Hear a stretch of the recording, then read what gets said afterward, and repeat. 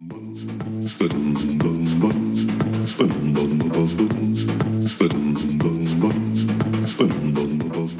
just strategically, the government was getting bad advice. The ministers were getting bad advice. I think in retrospect, it's easy to point fingers, but it's also in some ways important.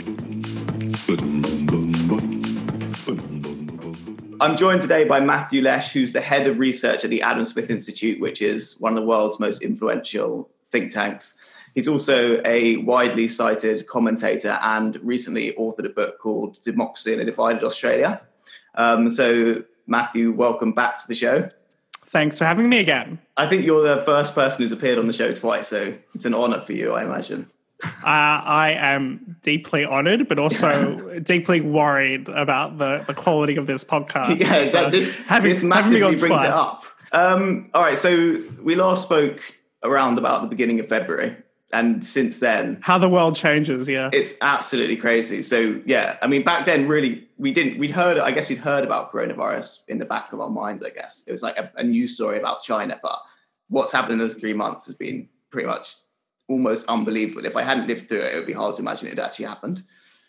Which is probably wanted to get you on because you've written a lot about it and you seem to be expert in certain areas. So, I mean, it's hard to even know where to begin with this, really. But why don't we start with, I know something you recently wrote a report looking at the testing situation, because something people have spoken a lot about is the differences in mortality rates between different countries. And people are obviously really struggling to find out why it is that some places seem to be so much more successful at keeping it down. And often people cite the testing situation as one possible explanation for or a contributory factor. So can you give me an outline of what your report is saying and what your arguments are? Sure. I mean, the world has changed, and I'm not going to claim any great foresight. I think, like most, I didn't perceive this to be the biggest issue in the world. And I think a big part of that actually does come back to the way this pandemic developed and what we saw. So what we saw from China, and I don't think we can really trust the statistics out of China, but we saw it looked like it was pretty rapidly contained. That was step one. And then step two, we saw countries like Hong Kong, Taiwan, Singapore, all with early cases, but this ability to have very relatively few and then very few deaths. And I think that actually really gave us a false sense of security about this virus.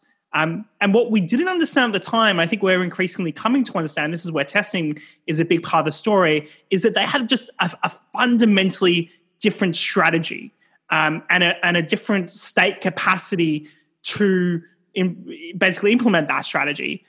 In many ways, this comes back to the fact that they had a huge warning for this. They had SARS. I don't think we can underestimate just the psychological impact of SARS on someone like Hong Kong or Singapore or South Korea, who did an extraordinary amount of preparatory work to ensure that if there was a future outbreak, because they said to themselves, this isn't the first outbreak that's come out of these wet markets in China. This is a huge risk. We're very close to these countries. We need to have a good strategy in place. And a huge part of that strategy was this sense in which we are going to track and find every single case. So I was looking back through this, and at the start of January, even before China admitted to human-to-human transmission, Singapore had a strategy in place that said, we're going to start identifying people who come in with a pneumonia or an unexpected respiratory issue, and we're going to start developing our case definition, which we're going to send an alert out to all our hospitals and all our doctors and all our healthcare facilities, and we're going to say this is something to watch out for. Now, that happened on January 2. This was extremely early. And then they very rapidly developed tests. Now, admittedly, the UK did the same. The UK was very fast to develop a test. But the difference in strategy with the UK was, and we saw this kind of explicitly outlined by the government when they started talking about containment and then delay phases. Containment phase was something that basically said, we're going to try to find the early cases and we're going to try to track those cases. And that worked for a little bit. But it turns out we just didn't have the testing capacity to do that. And the essential reason why we didn't have that testing capacity, and this has been my focus from a public policy perspective, is this decision to centralise testing initially in a single facility, Public Health England lab in London, and then this hesitancy of the bureaucracy to extend that out. So initially, one facility, it wasn't until about February 10, they started involving other Public Health England facilities. There's about a dozen labs. run by public health authorities. At that point, they said they could maximum do 1,000 tests a day, which at the time seemed like enough, but in retrospect was nowhere near enough to be able to track everybody who could potentially get the virus. Singapore spotted very quickly that 3/4 of the cases, the first 100 cases they had, didn't come internationally from travelers. They came from domestic transmission, which was basically similar that domestic transmission is a big issue. But the reality is if you came down in February with like a flu-like symptom, you hadn't recently been to China, there's no way you get a test. Yeah. There's no way you'd know that you need to isolate. So you were more likely to go out and spread that, particularly with something like COVID-19 that we now know has a 3, 4, 5 day asymptomatic period. So we weren't testing people broadly. We weren't isolating. We allowed this effectively this huge outbreak to spread. And I was looking back, there's a document about the 26th of February when Public Health England said, well, there's no evidence of a community transmission in the UK. Yeah. In retrospect, an epidemiological impossibility. There was spread at that point. It was clearly, in order for the number of cases and deaths we saw into early March, there's no way there wasn't community spread in February. So the NHS, the Public Health England centralised it. They only started to let NHS labs do it weeks later into late February, March, and still even into late March, they weren't letting the private sector do the testing. Yeah. They weren't letting charities do testing. They weren't doing universities do testing. And then we got this great outrage. And this is when we released our report on the 1st of April. I'm saying, we've got these universities offering. They've got some of the world's leading scientists. They've got some of the materials you need. They've definitely got the machines you need to do the test. Why are you not letting them do the test? And what's now emerged is that Public Health England had a literal strategy that they called command and control, believe it or not. It sounds like something straight out of the Soviet Union, where they would decide themselves to do all the testing. And the reality is, it sounded like a good idea. It sounded like you want to try to ensure you've got quality of testing. You do want the tests to be accurate, although you can exaggerate the importance of that. Testing is just so important that even if some people are told falsely that they have the virus, it's still better just to get them isolating than it is to risk somebody transmitting. So in some ways, more tests is really what's key, even if it's not 100% accurate, even if it's 80 or 90% accurate. Yeah. But basically, we didn't get this broad testing. The government didn't really have a broad testing strategy, and they're only starting to develop that now. So we've got these fantastic labs now at Cambridge with some of the UK's leading pharmaceutical companies. That's not going to be set up until early May with 30,000 tests a day. And still, Public Health England is quite hesitant about getting even smaller labs to do testing. So there's a COVID-19 volunteer test network of these labs that are for free testing frontline health workers, but the NHS doesn't want to, and Public Health England doesn't want to formally involve them. It's kind of an informal process at the moment in the testing regime. So I think we've got this fundamental issue of centralisation and control that has really hampered testing in the UK, and that's meant that we haven't been able to track the cases. We haven't been able to prevent this huge outbreak. But right now, it's having two effects. One, it's when we haven't been able to get NHS workers back to the front lines because they'll have to isolate. It's the first issue. Secondly, I think we're seeing this in the aged care front, that you're not getting huge testing you need in the aged care facilities, and now there's emerging outbreaks there. And three, it's setting us up particularly badly for being able to withdraw the current social distancing measures we've got in place. Because what we really want to do is move from these very broad measures where everyone is locked up in their homes, more or less, to measures that are very targeted, where we maybe try to shield people who are over the age of 70, and then we let people get back to work because we know the economy is and jobs are so essential to saving our lives in the long run anyway. But we can't really do that unless we can spot new outbreaks. And we can't spot new outbreaks unless we're testing pretty broadly in the community. Whenever anyone comes down with a cough or a flu or loses their sense of smell or taste, as we now know might be a symptom, we should be testing very broadly and then spotting people who have issues, and then using technology to isolate, to identify people who've been near the people who now need to isolate, and instructing them to do the same. So obviously that was a bit of a rant, but I think that's where we're more or less at with testing. So why do you think the main reason is, or what do you think the main reason is that's led to this situation where we don't have enough tests? So because from my perspective, I'm not an expert, obviously, on something like this, but I could see the situation in China, and I definitely, this isn't like me trying to pretend I knew more than anyone else, but I definitely had a sense that other people, including key figures in the government and so on, weren't grasping the likelihood of what was going on in Wuhan, and which you could actually see happening in Wuhan in real time, happening across the world and possibly spreading to the UK. It seemed like there was like a lag, And there was a constant lag in those early days in terms of appreciating the potential gravity of the situation, which was about to emerge, not just in China, but worldwide. Because it wasn't guaranteed that this would happen, but there were certainly periods when I was looking a risk, at, you could see that it wasn't being properly grasped. And even to take the example of in those early days when we weren't sure how to go about whether to have the suppression method or the other method they're adopting, which was kind of to try and reach peak herd immunity or whatever it was that they were. Delay, but don't prevent an outbreak, But even at that period, you could see decisions being made, like they allowed the Atletico Madrid team and their fans to fly into Liverpool. And I remember watching that thinking, surely there must be some sort of logic behind this. It can't just be not appreciating it. And then a few days later, it was like, okay, we're going into full suppression mode. So why do you think why do you think that was? Is it just because they've never faced anything on this scale before? Or is it, I can't really figure out why that wasn't grasped earlier, if you see what I mean. Yeah. So I think the first element here is just pure complacency, particularly in January and February. It just seemed like a distant problem. And I'm guilty of that as well. There are a lot of things that government ministers are told are about to be the big issue. And they're constantly streaming information at them. And they just find it really difficult to separate that. And there's probably not good historical understanding about the power of pandemics either. I mean, Bill Gates has now been seen as providing a prophecy, and in some ways, I guess he did, but that's really what you look at if you think about the potential of infectious diseases in human history is huge. We can talk about the Spanish plague, but even in the 1950s, you had the Hong Kong flu that killed 1 million people. We've had this time and time again throughout our history. So people who kind of paid attention to it were quite aware of it, and people who thought about these issues were quite aware of this, but it just seemed like not something such a big issue. But then that was the issue in January. But the thing about that is, like, even in Italy, so Italy handled it. I mean, I don't like saying that people handled it well or badly, because I have no idea how it would have gone if people had handled it any differently, and I'm no expert. And we don't know perfectly how this is going to. Exactly, it could be in the case.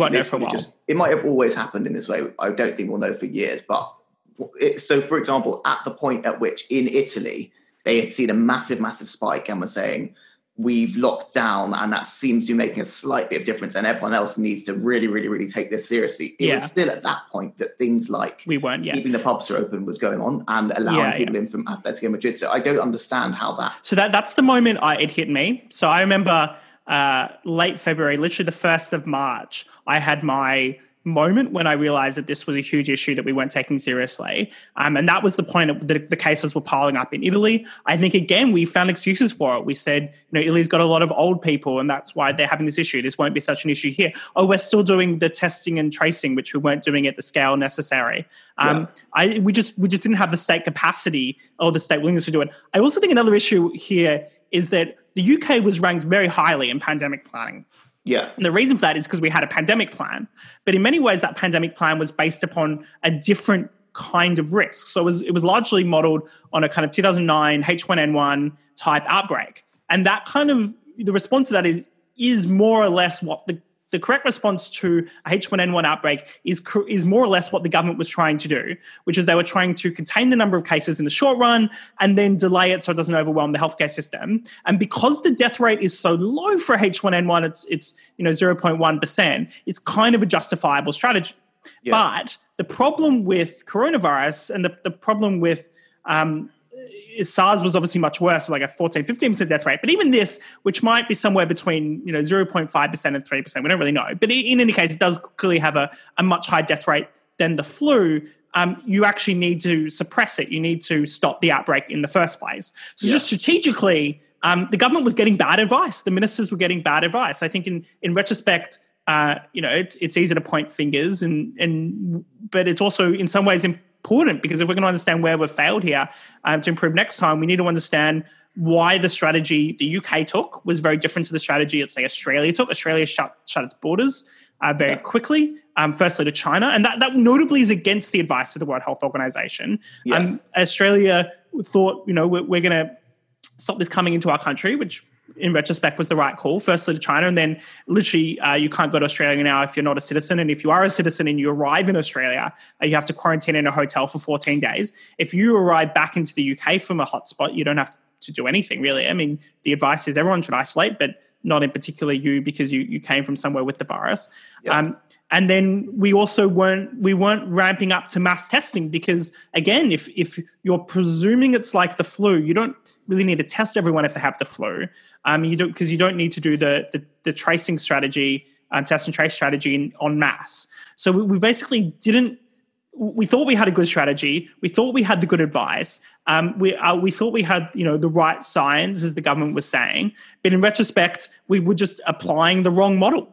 I think it appears to be the failure of the government. And then when it became apparent, when the modelers updated their assumptions about this flu, so about this particular outbreak, from what are effectively flu-like assumptions to what was coming out of Italy, that's when everything very rapidly changed in mid-March. Yeah. That was when we heard about a potential 500,000 deaths and this realization that the healthcare system would be overwhelmed and the need to instigate this lockdown. But in a very similar comparison to the kind of St. Louis versus Pittsburgh example when it comes to the Spanish flu, we were probably a little bit too late doing that. Yeah. In retrospect, because we were allowing this kind of general community transmission for at least a little while, and there were a lot of kind of the Stereosonic concerts are a good example here, where thousands and thousands of people were interacting with each other. Where if that had been discouraged or prevented weeks earlier, perhaps we wouldn't have ended up on the kind of upwards trajectory we've ended up on. But I mean, it's all past days now. I think there's no doubt needs to be a very good review into all this. That's partly what's so infuriating about all this, though, is that I obviously the problem with this is almost no one who you're ever going to come across in everyday life is an expert on this, and I obviously am included in that bracket. So I was watching that and thinking, it's one of these ironic cases where non-experts sometimes can be better predictors of something than the experts in the field. Yeah. So this is the classic work on the now controversial super forecasters. Maybe I'm just a super forecaster. Maybe you should set up some super forecasting. Comments. But one of the point of super forecasting is people who are experts in the field are actually worse predictors of what's going to happen. And that's because once you become an expert in a field and you know a lot about it, you're very good to talk to. You should absolutely be ultimately guiding the advice.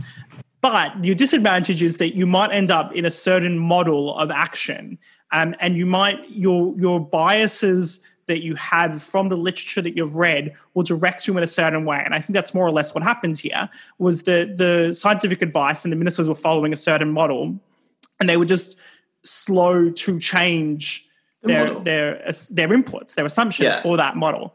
And as a result of that, we ended up in a kind of worse situation than we might have otherwise. It was like when it was the Imperial, I think it was when the Imperial paper came out, because the Imperial paper. I think I remember this as I don't know exactly what sort of lesson I'm going to be able to take away from this, but definitely the experience of speaking to a lot of people, like members of my family who know quite a lot about experience of illness and how those sort of things can be avoided and how they spread and so on. And looking at the situation and thinking, all my instincts are that if what's going on in Italy is happening and it's being replicated in Spain, surely we should be doing something. Here, yeah. And then hearing basically experts saying we shouldn't do this, we've got a plan. And I really just thought, okay, this is basically a test. Yeah, the other failed assumption was a lot of it was a behavioural assumption. So the government assumed, and in some ways I think this is a very honourable assumption to make, was that the UK population would not accept a shutdown. That what was happening, and this was the standard analysis in January and February. The Chinese, the Wuhan, the authoritarianism of it, and the British people never accept that.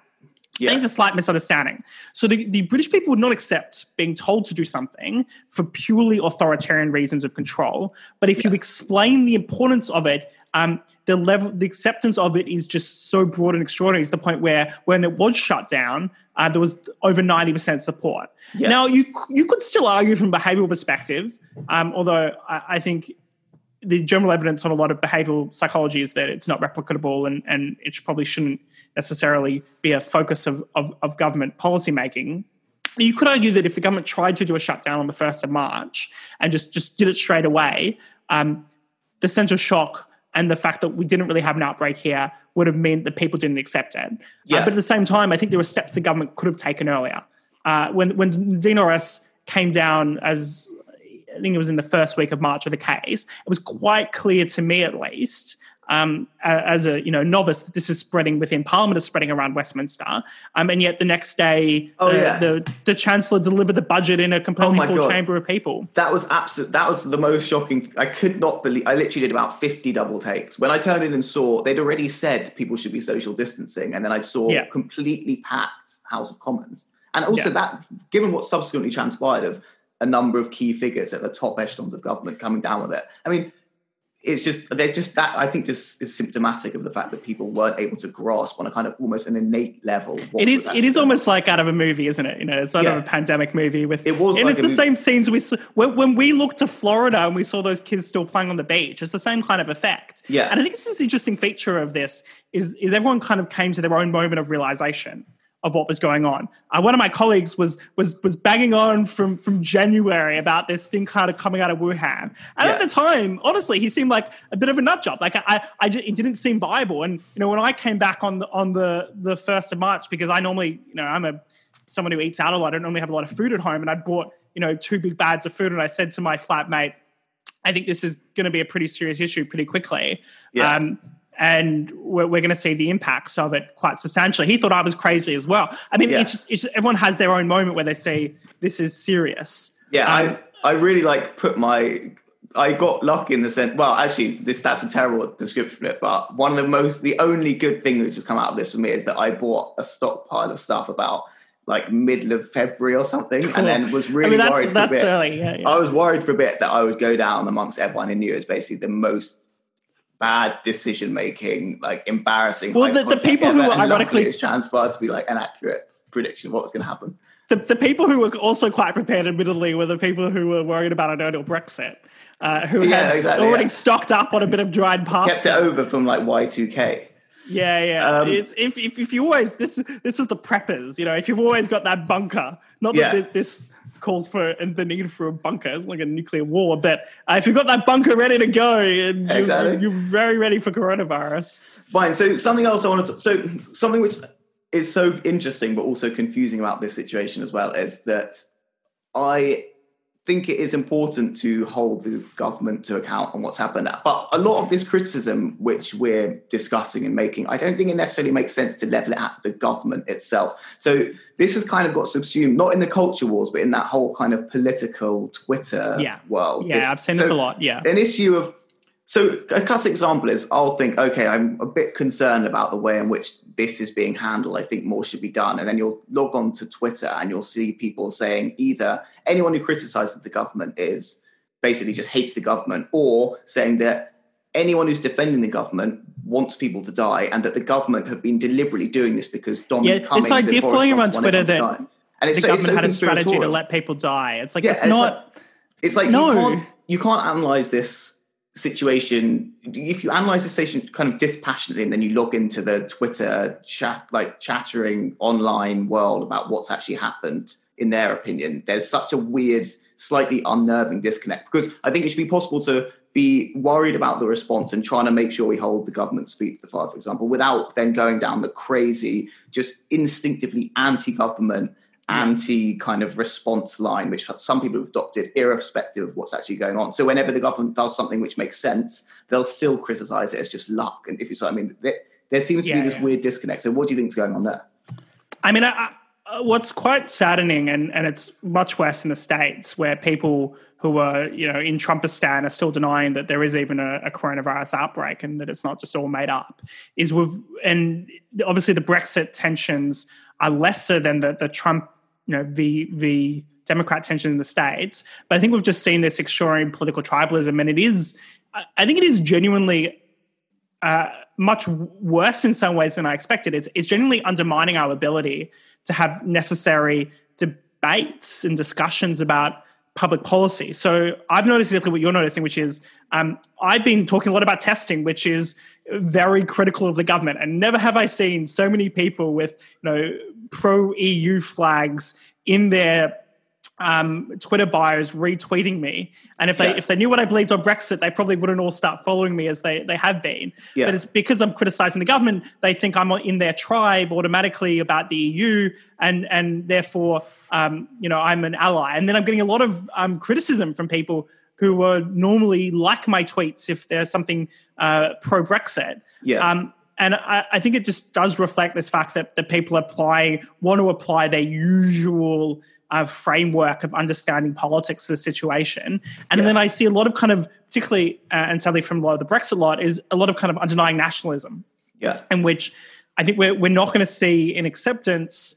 And in some ways, the UK's response has been fantastic. I think, I'm a critic of the NHS and a centralised system, but I've never seen the NHS operate so effectively in terms of building up capacity, in terms of its willingness to do data analytics, and that's the main benefit of the NHS, is the fact that we have all this centralised data, the capacity to rapidly open up hospitals in conjunction with the military and the private sector. I think the NHS has not been without fault, but has been pretty good at responding to this, and the willingness to do a lot of trials as well. If the capacity to manage the healthcare resources, the fact that we have more ICU beds than normal. I mean, that might be an indication that we overestimated the potential of the outbreak, but it's something to work out later in the specifics. In any case, we might have overordered on ventilators, for example. Ventilators might be less effective. All that stuff has been extraordinary and fantastic when it comes to the NHS, and we should congratulate them and them despite our political allegiances. I think Public Health England has had a pretty pathetic time here. I mean, they're the ones who were responsible for preventing the outbreak of infectious diseases, and we had an outbreak of an infectious disease. So, and quite a substantial one, and thousands of people are dying. And I think we're going to have to seriously look at what Public Health England does, and I think that's where a lot of the blame should lie. I think it's about identifying, not just for political reasons, but just for very practical policy reasons, where things have gone well and where things have gone badly, and what systems and what institutions were in place that have caused success and caused failure. And I think if we're not willing to be honest with ourselves about that, we're going to be much worse off in the future, and we're going to be really lower the quality of debate. So we do have to say Ireland did shut down early, and that provided them with a substantial advantage. We do have to say Germany has done substantially more testing and tracing, and now they appear to be on a lower trajectory. We don't know that for sure yet, but it appears to be so. We should especially look at the Australias, the Hong Kongs, the Singapores, the South Koreans, as I was saying, who have had deaths in the single figures still. Now, they're smaller countries, but they're very densely populated, and they're very close to China, and they've clearly done something right. They've clearly got a good strategy here. And let's see what we can replicate from there. America has done awfully, really badly. Like their inability mixed in with the politics of it all to prevent and track an outbreak is a failure at every level within their system. So I think it's just about understanding the failure and the successes, and not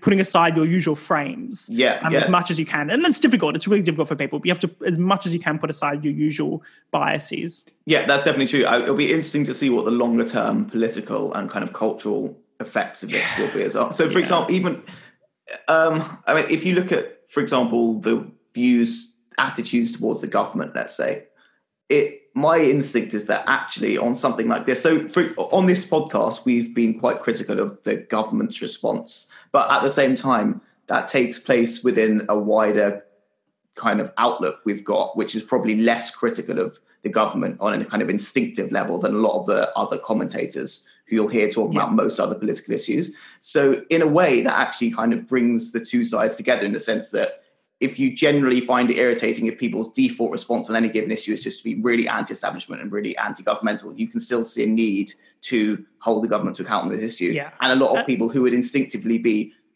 if you're really hardcore ideologically just anti-establishment, you hate the government, you're really conspiratorial all the time, you're probably going to keep banging on along those lines. But that's going to alienate so many other people who see the need to work together with people to try and get along as a nation, I guess, and overcome this in kind of as one. And I have that feeling that's what's happening. There's almost like a national government at the moment. It seems like it's not political. It's spending so much in terms of almost in a redistributive way, which is rare for a conservative government. The whole way they're discussing things is along the lines of the NHS is unbelievably important. So a lot of the concerns of the people who are against this government now probably have been allayed in some way from this crisis. So actually, it's probably going to be quite unifying in some ways. But then again, the culture wars will probably still. I mean, the culture war that exists on Twitter does not exist in the broader population. I mean, the level of support for the government is extremely high. I mean, the fact that the Tories are on 55% primary vote, 67% of people approve the way things are going. Those are pretty high numbers, and it's partly because you have a bit of wartime unity kind of effect here where people do want to unite around the government and do want to talk about the success. And I think that's very important. I think unity at this time is essential if we're going to be able to psychologically overcome the challenges we face. Like, as I said, that can't get in the way of the necessary constructive criticism of the government's response. Of all people, I think Keir Starmer's probably got the tone about right on this, which is to say, we're going to, I'm not saying he's going to execute this perfectly, but he said he's going to criticize the government where he thinks they're doing things wrong. And that's practically how the Westminster system is supposed to work always, right? It's supposed to be constructive criticism, not political point scoring. And I think it's becoming increasingly apparent that there's a lot of people on Twitter who want to score political points. Yeah. And there's for both sides, either for the government or against the government. And there's relatively few people who are willing to analyze the situation from actually trying to achieve something here or trying to improve the outcome. Yeah, and I think especially political point scoring in the context of this issue was going to alienate so many more people than the people who are exactly. doing it. Politically, it's the right choice for Labor as well. Yeah. They need to. The fact that Corbyn came out and declared that the economic response was a vindication of his views, like lines at supermarkets and everyone being stuck indoors and millions of people losing their jobs, is what Labor socialism really meant. I think it's also important to wait and see with this because as in one possible difference between me and you is I really don't have a strong view on whether a more redistributed system is good or bad. I just don't feel like I've ever been able to predict accurately what would happen if you had a system like that or you didn't. But something which I have found a bit disconcerting is how there was a really, really big, basically emergency bailout, more or less, of the nation, which is possibly going to push us into some sort of massive recession or depression, who knows. And a large part of the commentariat responded to that saying, this is great, this is what we've always wanted to happen, and it shows it's always been a viable option, which I personally don't know if that's true or not, but it seems like a really strange response. Well, it is strange because what the government is doing is not nationalising the economy and taking control of the means of production or changing the nature of how workplaces operate to put employees on boards. It's a very specific set of policies that, although, it's like what the left wanted in some ways was just huge spending, and now they've got huge spending, they're happy. It's like, well, let's look at what they're spending all this money on. It's to freeze the economy. I mean, I don't think it's necessarily going to be as successful as the government hopes, but it's certainly an admirable goal right now and quite a unique goal, which is what we're trying to do with the job retention scheme, for example, is encourage businesses just to pause their operations for as long as possible, furlough the staff and pay them 80% of their wages. And it's not like the same as any meaningful claim to what Labor has ever called for. It's just not something you would normally do. You don't normally want the government to pay people 80% of their wage not to work. Yeah. This is just such a unique situation. It's not a vindication, I think, of anyone's philosophy particularly. Yeah. I mean, I see most people on the right have been more than willing to accept it because we accept that there is a strong role for government during emergencies and pandemics really tick every box in that respect, and the government is effectively acting as an insurer of last resort, since we can't expect businesses to be able to insure for this kind of long tail risk, and therefore they're acting appropriately to try to keep the economy together and freeze it. We can talk separately about the success or failure of that, and I think we will be for a long time. But that doesn't seem to be a vindication of a different form of capitalism or necessarily suggestive of what should happen when this is over. And I think a lot of people have been very quick to claim that this, particularly those, as you've said on the left, are very quick to claim that this proves everything they thought in the first place, which just seems like a totally ridiculous claim to make because nobody ever denied the role for government in a national emergency. So they're fighting against this boogeyman that doesn't exist of some like libertarian who says the government shouldn't exist and should never spend any money on anything, even in a pandemic. It's like that. I just don't know who that person is. Like, there's something that's not there.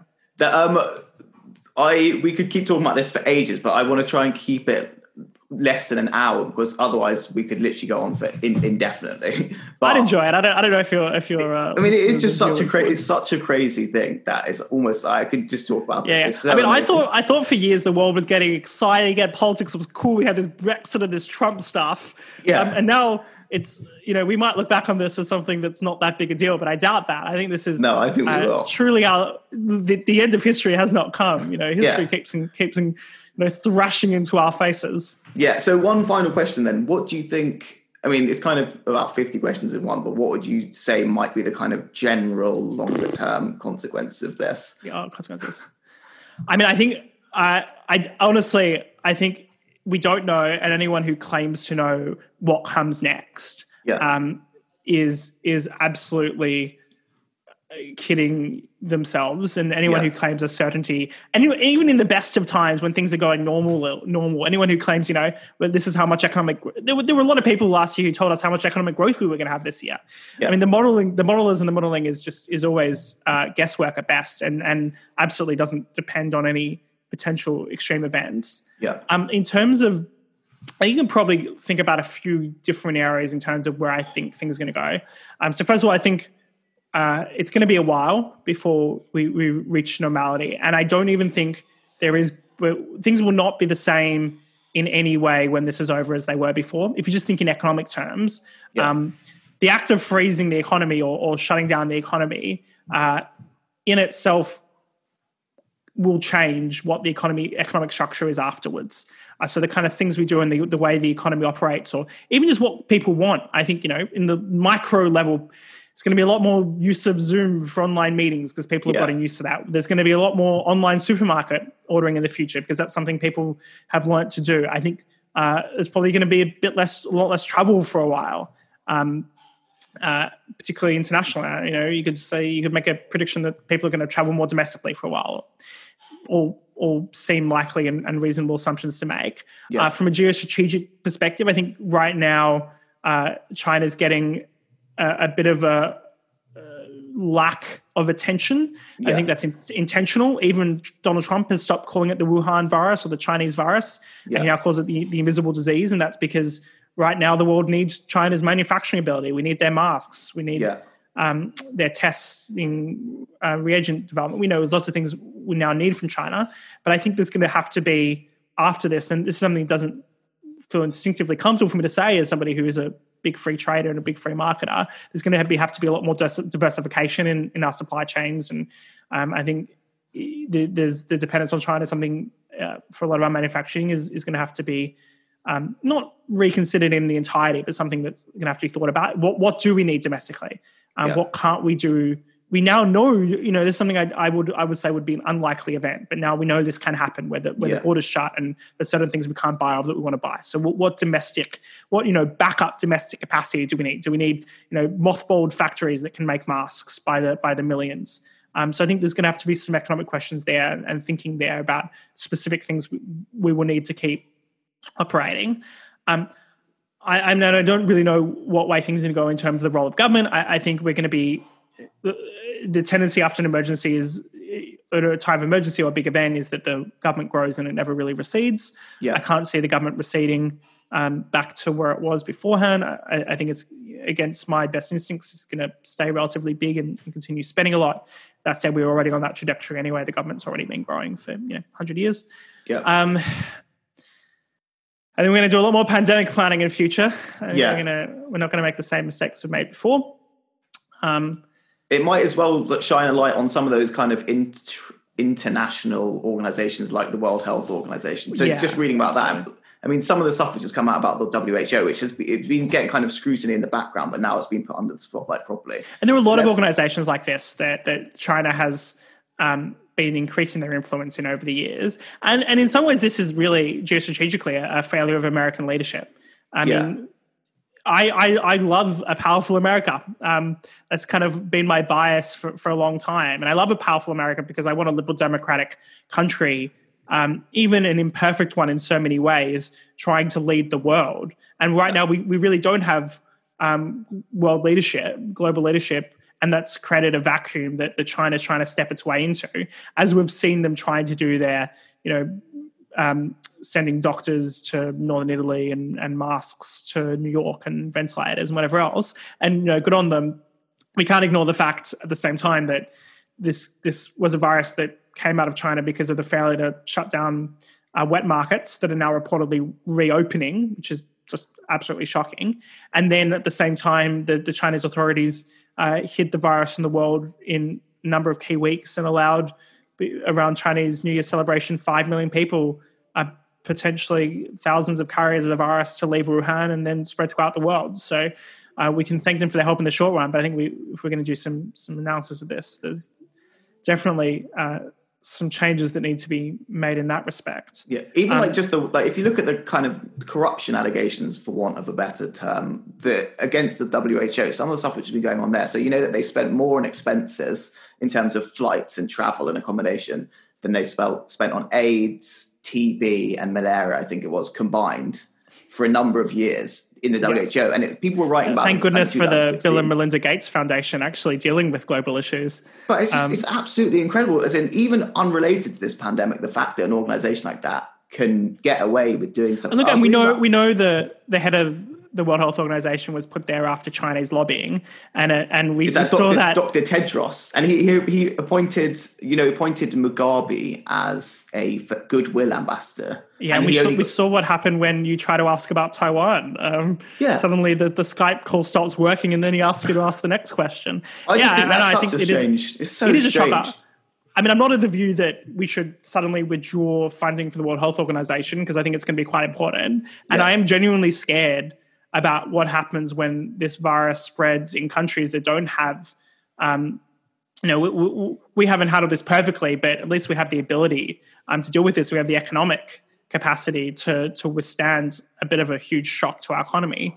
I really worry about what's currently going on in the slums of India as we're seeing the first cases pop up. Yeah. And we know that there's barely any testing going on, so that there could be thousands, tens of thousands, hundreds of thousands of cases already. We know this spreads pretty quickly. So that's what really scares me. And that's something the World Health Organization should have the infrastructure in place, and really probably more so than in the West, does have infrastructure in place on the ground to do that, that key work. So I think for now, the WHO is going to be quite important, but it's going to be an institution that's going to have to be thought about. Yeah. So I think that's something in the long run. I mean, the future is so hard to predict, and there's so much going on, and there's so many ways this could go right now. So I think we've got to be hesitant about making anything kind of certain at the moment. Definitely. When it comes to the future. All right, great. That's really so interesting, and thanks so much for being.